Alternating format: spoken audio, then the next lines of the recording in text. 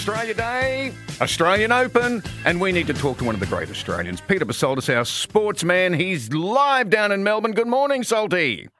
Good morning, guys. Great to chat with you on Australia Day, and looking forward to men's semi-finals coming up later today here in Melbourne. Now, is there any Australian in mixed doubles, juniors, anything? Yes, we've got Matthew Ebden into the final of the men's doubles. That will be on tomorrow night after the women's singles final. So Matthew Ebden partnering with his 43-year-old doubles partner, Rohan Bopanna, the Indian player. They won through yesterday in the match tiebreak. So Matthew Ebden going really well. Actually, just on him in a few weeks' time when the rankings start to update as far as points and everything concerned, he'll be the number one male doubles player in the world. So, Wow. which is a great achievement. And Novak Djokovic, I mean, is there any stopping him? Well, I think, Laurel, that he could be seeing a titanic struggle this afternoon, one for the ages, when he takes on Jannik Sinner. Now, Brisbane time, this will be around 1:30 this afternoon.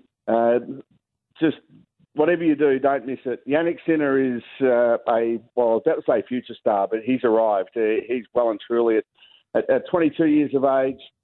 He's one of the brightest young stars in tennis. He's looked so good. I've called a couple of his matches throughout the tournament, and every time I've sat down in the court, I thought, well, he could be tested today. No, he's just sweeping everyone aside. If you were to ask me who's looked the stronger throughout the last fortnight, I'd say Jannik Sinner by far. Oh. But here's the thing, Novak, he just knows how to get the job done. But in saying that, I'll give you another reason to think that Sinner will win today. He beat him a couple of times last year. Wow. So I'm actually thinking that we'll be seeing Jannik Sinner win through to the final. And I think it'll be after a five-setter against Djokovic today. There's nothing between these two players. I just think that we're going to see Jannik Sinner win this afternoon. And the other semi-final tonight is Alexander Zverev against Daniil Medvedev. Medvedev is a bit like you, Gary. He complains how tired he is all the time.